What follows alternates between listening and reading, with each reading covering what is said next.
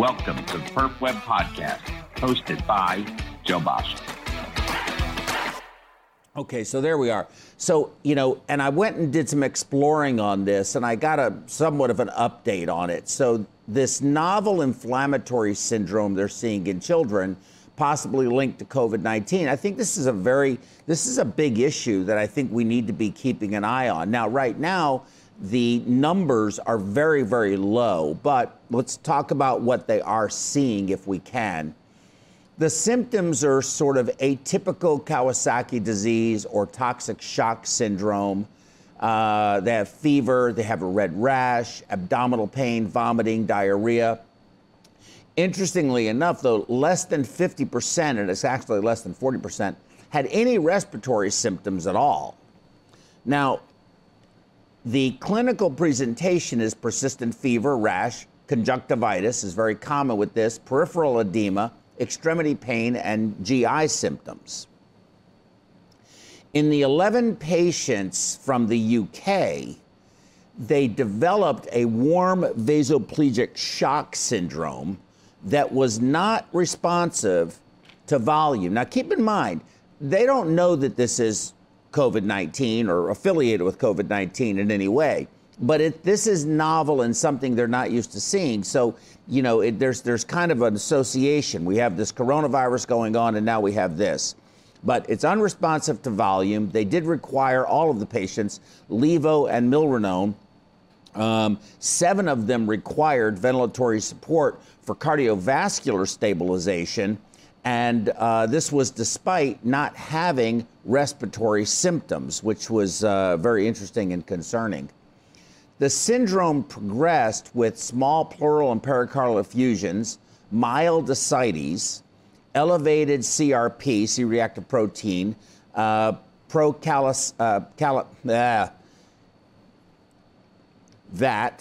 ferritin, and D dimers. 1 child developed refractory shock and required ECMO, and 1 died from a large, which is that patient, died from a large cerebrovascular infarct. All tested negative for the active virus SARS-CoV-2. In a second wave of 20 that have now been in the ICU, and this is in New York, this is in Massachusetts, and this is in New York and Massachusetts, have seen similar clinical presentations, and 10 of those 20 are SARS-CoV-2 antibody positive.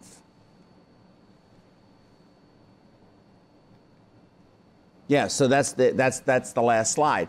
So this is something new, and this is all we know. This is all I know, and what I was able to discern or ascertain from the Medscape news that exists. And my friend Praveen says that they are seeing these patients. It'll be interesting to see how this all plays out, but the belief is that it is a post-infection abnormal immune response. So, is it related to the COVID? Again, the numbers are very, very low. It's right now very rare. They're not having any kind of outbreak, if you will, but it's something we better keep an eye on, because especially for our pediatric colleagues, but if this is affecting younger people, does an 11-year-old go to a pediatric hospital, or they just show up in the ER of a regular hospital? So my adult perfusionist may be confronted with an 11-year-old or 12-year-old or 13-year-old. Certainly if it's a baby, it's going to go to the children's hospital, and should, or somebody who is competent with a pediatric or neonatal ECMO unit. That's something that's very important. But keep your eyes open for this, and let's see what happens with it. But it concerns me. As we did these programs, and we got into this COVID thing, of course, first, I had already started with the online education, recognizing that there was a need, there was a void. But COVID, from the time that occurred and all of the travel restrictions and all of the meetings got canceled, we have seen our membership grow tremendously. So we're seeing, a lot of people, probably a 300 to 500% jump in the number of people using our resource to get their CEUs. And of course, we're getting close to the end of the reporting cycle, so that number typically does go up anyway. I saw that when I did conferences. But we're seeing it again play out in this. And I think that we were just in the right place at the right time with the right tool when all of this happened. So we did start this over a year and a half ago, almost 2 years ago. And I'm glad we were here when this happened, because it certainly has helped us to gain a broader audience. And again, without an audience, we don't have a show. I mean, that's the bottom line, right? Healthcare professionals, and how has this helped us with delivering services? Well, healthcare professionals with child care responsibilities. Let's consider them. Let's look at that. How many single parents, moms or dads, exist? How many parents that maybe the household is still completely intact? Mom and dad are at home. You have kids that are in school. Maybe you have 2 or 3 kids. Both people are in healthcare. Maybe both are perfusionists. And all of this is happening. Or maybe they're in a different profession altogether. But the problem is daycare went away. Childcare schools shut down. Now the kids have nowhere to go, but the parents may be on call. Well, now what do? How are you going to cover call? How are you going to deal with emergencies? How are you going to deal, because as a business, because we have 2 parts to us, and I keep them very separated for good reason. We want to always maintain our independence as an educational platform. But, you know, I do run a perfusion service company. And as such, you know, when all of this happened, we went into everybody is on call, meeting, you know, travel is canceled, and I'll get a little more into that because that's sort of evolved. It didn't all happen at one time. But no days off, all hands on deck, because we had no idea what was really going to happen. As it turns out, for us here in Texas, it didn't really turn out that bad. It wasn't horrible. But regardless of that, it was still a stress for everybody because they had to be available. If they have children, what are they going to do with them?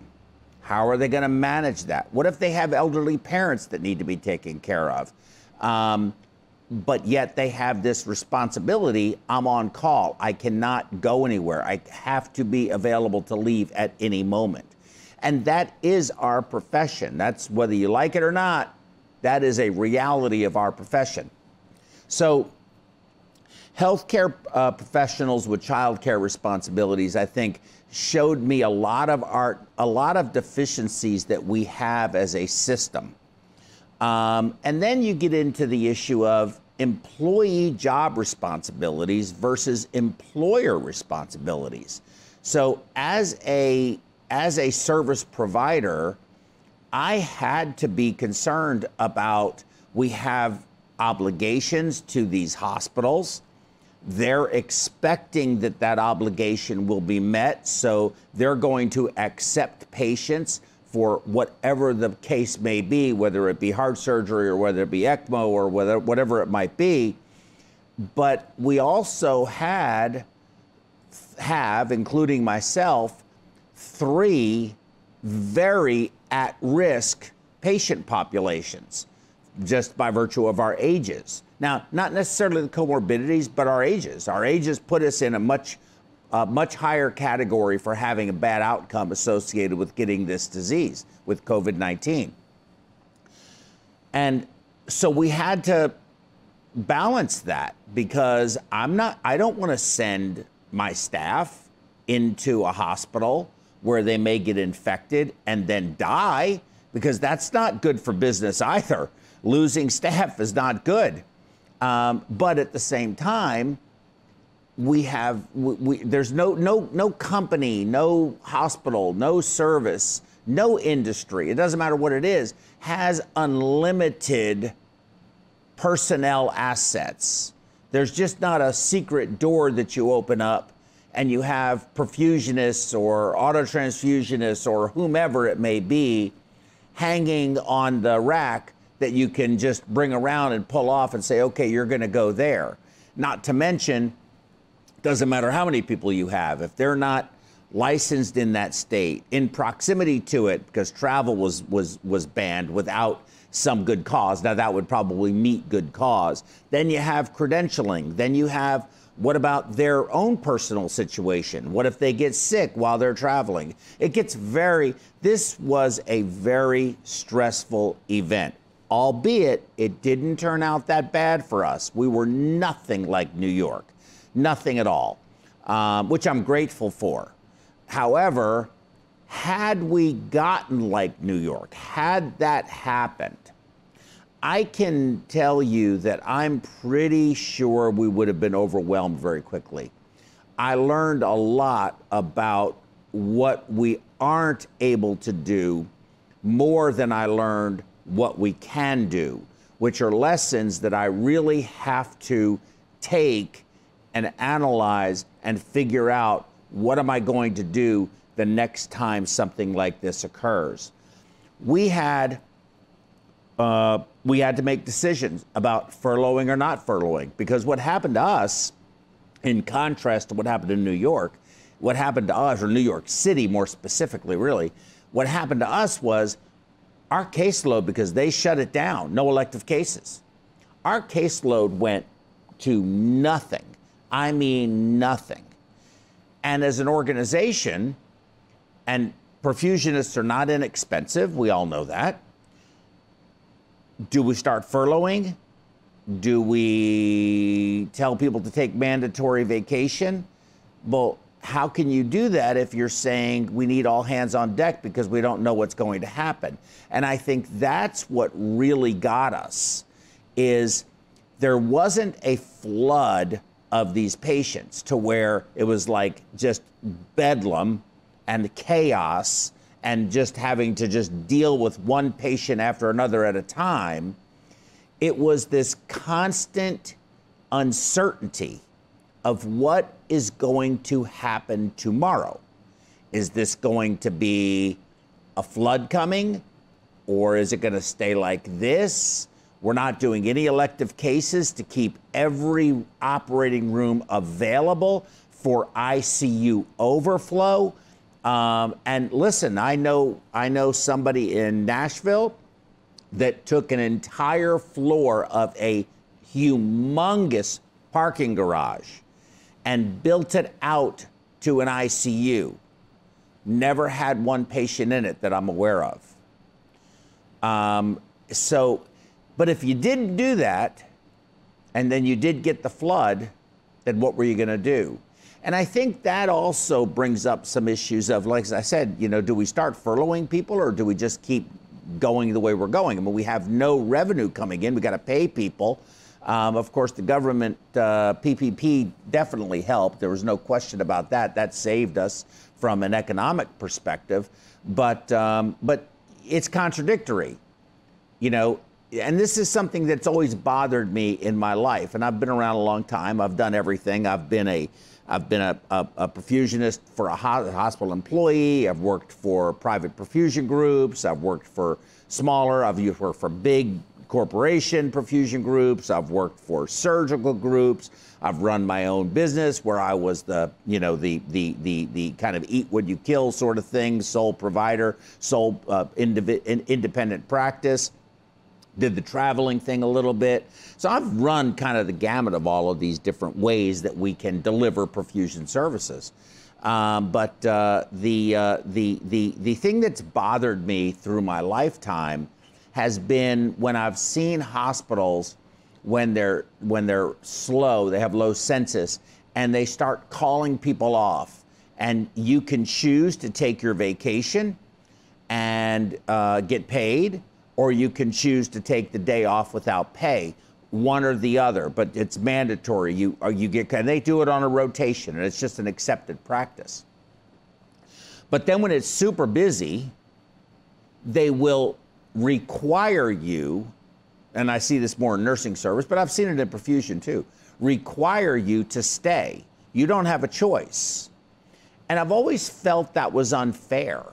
So as an organization, we made a conscious decision to say, if we're going to tell people that your vacations are canceled, you cannot go anywhere, even though travel was highly not recommended, and you have to be on call and available at the drop of a hat, 24/7, no days off, until this is over, and we say, you know, we're opening it back up again, then I think doing anything other than keeping them whole would have been a terrible thing to do, and something that I was not supportive of. And as an organization, we didn't do that. We were able to keep our entire company, from the most senior perfusionist, senior autotransfusionist and their staffs, all the way to our office staff and everything in between. We made 0 changes because it would have been unfair. But what did we do? Because people are sitting around. We still don't know if the flood is coming, but right now it's not, and time is passing, and it doesn't seem like we're going to have a flood, and you start getting a handle on what's going to really happen here. So we started giving them projects to do, and they did some incredible work, things that really needed to be done. Our carts in the hospitals, we tried to limit travel to hospitals, but our carts in the hospitals, the condition of the pumps, our inventory, because we provide supplies. They got their bios done for our new website, which we're going to be launching here pretty soon. Right, David? Yeah. Website's coming, brand new website for our company. I'm really proud of it. And I think you'll really enjoy it too. We're working on an app. We're doing these programs, educational programs. I know you've seen Tammy here. You saw Mike Brown. You saw Patrick O'Toole. You saw Mintran. You saw Nate Badair. You've seen Stephanie Ebus. You saw Rodell Ebus. So you've seen people. And we made good use of people's time that they had, and not just sitting around sheltering in place with not knowing what's going to happen, and gave them something to do, which gave them a sense of security that things are going to work out okay. I think sometimes people consider perfusionists, or sometimes even, higher, well, let's just say the higher paid allied health medical professionals that exist in this world, that somehow they can absorb a lot more financially. And it's just not true. None of us are rich. Well, maybe a few are, but most of us aren't. And it's just human nature. People live to their means. We don't know what people's responsibilities are, if they're helping their parents, if they're helping their kids, and all of this kind of stuff. Older kids, maybe they have. So to assume that this didn't affect those people, or that sitting home sheltering in place is not going to have a psychological impact on them. And what about all the rest of the people? I talk about us as healthcare professionals. I talk about how we deliver perfusion services. We had to be ready. You got to keep your staff safe. I think there were good mechanisms in place to do that. The N95 masks that the hospitals had, the PAPR suits that the hospitals had. I mean, they didn't want their staff getting sick or hurt either. So I think everybody did a really good job at protecting the health of the healthcare professionals that had to go to work, at least here in our area. Here in the greater Houston area, I know we did that. And I think that we did an exceptional job, and I think we would have been able to handle a lot. But based on what I know, what I saw from New York, had we matched that, I don't think there is anywhere in the country, and I really believe this, and I think this is a national, probably international problem, really. I don't think there's anywhere in the world who is truly prepared for something like this, where you have an overwhelming number of people coming in with severe respiratory distress, needing to be on the vent, possibly needing to go on ECMO. There aren't enough platforms. There aren't enough people to know how to run them. And there's way more hospitals that don't have ECMO than there are that do have ECMO. So if you started doing transfers, the ECMO centers, those hospitals that have it, would have been overwhelmed so rapidly. And so we're not prepared. I mean, really, bottom line is we are not prepared. Now, we did a great job. I think New York did a fantastic job with what they had. I think that, you know, everyone worked together very well. But if you remember, this all started in Washington State.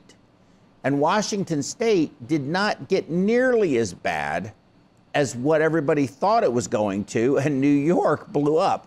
And I still have not figured that out. Of course, New Orleans had Mardi Gras, so it's not surprising. They fell apart. Okay, so, you know, I think we did a good job in terms of having the staff, and every single little department would have to do this so that you had a big collection. I think we made good decisions about stopping the no time off, basically putting everybody on full call, keeping every employee whole when things started slowing down, because I think that shows the commitment that we're willing to give back. And I think more hospitals, more companies that did that will pay dividends in the long run, because that's an important feature, I think, that cannot be understated. We got that from our employees because they were committed to our patients, which is what our business is based upon. When we realized it wasn't going to be bad, keeping those people whole was a critically important thing to do, because that's how you have the proverbial, if you will, two-way street, right? So that's that on that. Our caseloads did evaporate, as I told you. It was very, very painful. But I want to talk about something else, which I think fascinates me. I understand, listening to the various information channels that I listen to, and resources that I read, that cancer diagnoses have dropped precipitously. I don't think COVID-19 cures cancer, and that's something that I'm worried about. When you talk about STEMIs and ACS, time door to balloon is critical to saving muscle, but our cath lab volume of STEMI and non-STEMI and ACS have dropped incredibly. Where are those patients? Well, I mean, I can kind of tell you. What about grandma with her broken hip? Because that's a very common thing to have happen. We didn't see a hip replacement for I don't know how long, and I find that to be incredible. Where did all those patients go? And it's something that really does concern me. Is I fear, and this is a prediction that I have, I fear that we will see, when the death toll, not percentages and all this kind of stuff, I'm talking about the death toll. I think when we get to that and analyze it, you will find that the death toll of patients that died from something other than COVID, a treatable disease that we would have normally been able to take care of quite easily, is going to exceed the death toll from the coronavirus. I truly do believe that, and it's going to be very interesting to see if that vets itself out, or that in fact is the data. I'm going to be watching that very closely, and really curious to see if that's what happens. You know, I will tell you about a patient that we recently took care of. And I know I've told you in the past from previous programs about the coronavirus patient that we did. And by the way, our next program scheduled in June. It's June, right? Or is it June 11th? Yeah. Well, it's the 13th, is going to be that first COVID-19 ECMO patient here in the state of Texas, which was here in the greater Houston area. And he's going to be here and talk about his story and how all of that happened.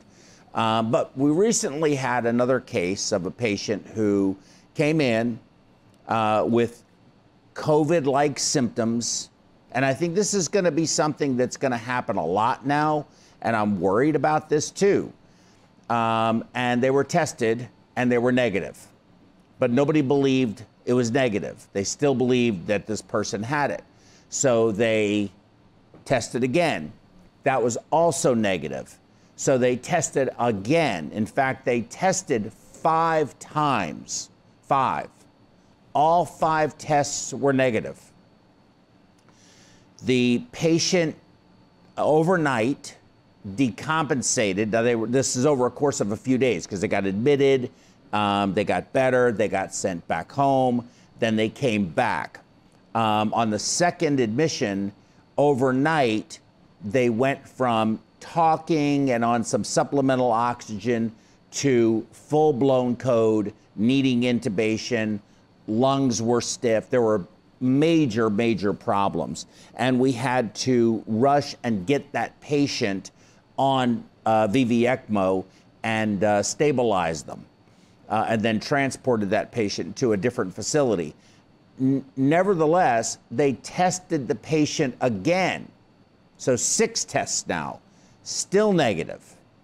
Now, finally, looking at an alternate cause, it ended up being Wegener's granulomatosis, which is an inflammatory disease of the respiratory tract and blood vessels. It looked like COVID, but it wasn't COVID. The question that I have is, you know, was that jump, if you will, to it's COVID, it's COVID. I don't believe the negative test. Do another one. It's COVID, it's COVID, it's COVID. It looks like COVID. It has to be COVID. I think there's a lot of things that historically would have been identified sooner if you're not just looking through loops or a telescope and seeing just one little spot when there's all this other stuff out there. And so that's something that's concerning me as well, and something that we need to keep an eye on with these patients. Now, how we do cases, certainly there's going to be societal impact. They are opening some restaurants up and stuff like that. We're kind of getting back to our normal lives, and I'm going to be happy about that. But are we ever really going to get back to normal in the hospital, which is where we all work? You know, right now they're intubating the patient for surgery with no one in the room except for anesthesia. We're wearing masks everywhere we go in the hospital. It's going to affect turnover time, so the cases are going to take a little longer to get the next case in the room. And how will it affect staffing when the trigger for staying home now is so light? I've got a little fever, I don't feel good, things aren't right, I can't go to work. You know, and you shouldn't go to work sick, I understand that. But there's a lot of reasons why you may not feel great, and it may not be infectious. You may not be infectious. It may not be something that you wouldn't ordinarily stay home from, but because of the very high the very high concern level, if you will, people are going to say, "Don't come to work. Don't go to work. Just stay home." Well, I mean, how do we manage staffing with that? What's that going to do to the balance that we have of supply, demand, cost, and revenue? You know, we can't just hire enough people to account for all of these potential issues without passing that cost on to someone, the hospital. And then the hospital passes it on to the insurance company and to the patients. And then that gets passed on back to you in the form of your premiums or whatever, or taxes or whatever it may be. So this is going to have very far-reaching implications over the next, I would imagine, 5 to 6 years at least. Certainly a lot over the next year or two, but I think it's going to drag on for 5, 6 years, possibly even a decade. So that's all I got for you. This has been, again, a pleasure to talk to you about what we've been able to provide to you here with some great talks, you know, from Dr. Simpkins and Praveen and John Ingram and Matt Warhoover and all the other folks, even me. We've had some, Dr. Garami called in. We've had some really good speakers. We've had some great presentations. We've had some great discussions back and forth. And we're wrapping up the Corona 30 and getting ready for our next schedule, our typical schedule that we usually do, one a month on a Thursday and a Saturday. We're probably going to try to do and add a little bit more as we go along. And I want to encourage you to please go to our websites, go and write me an email.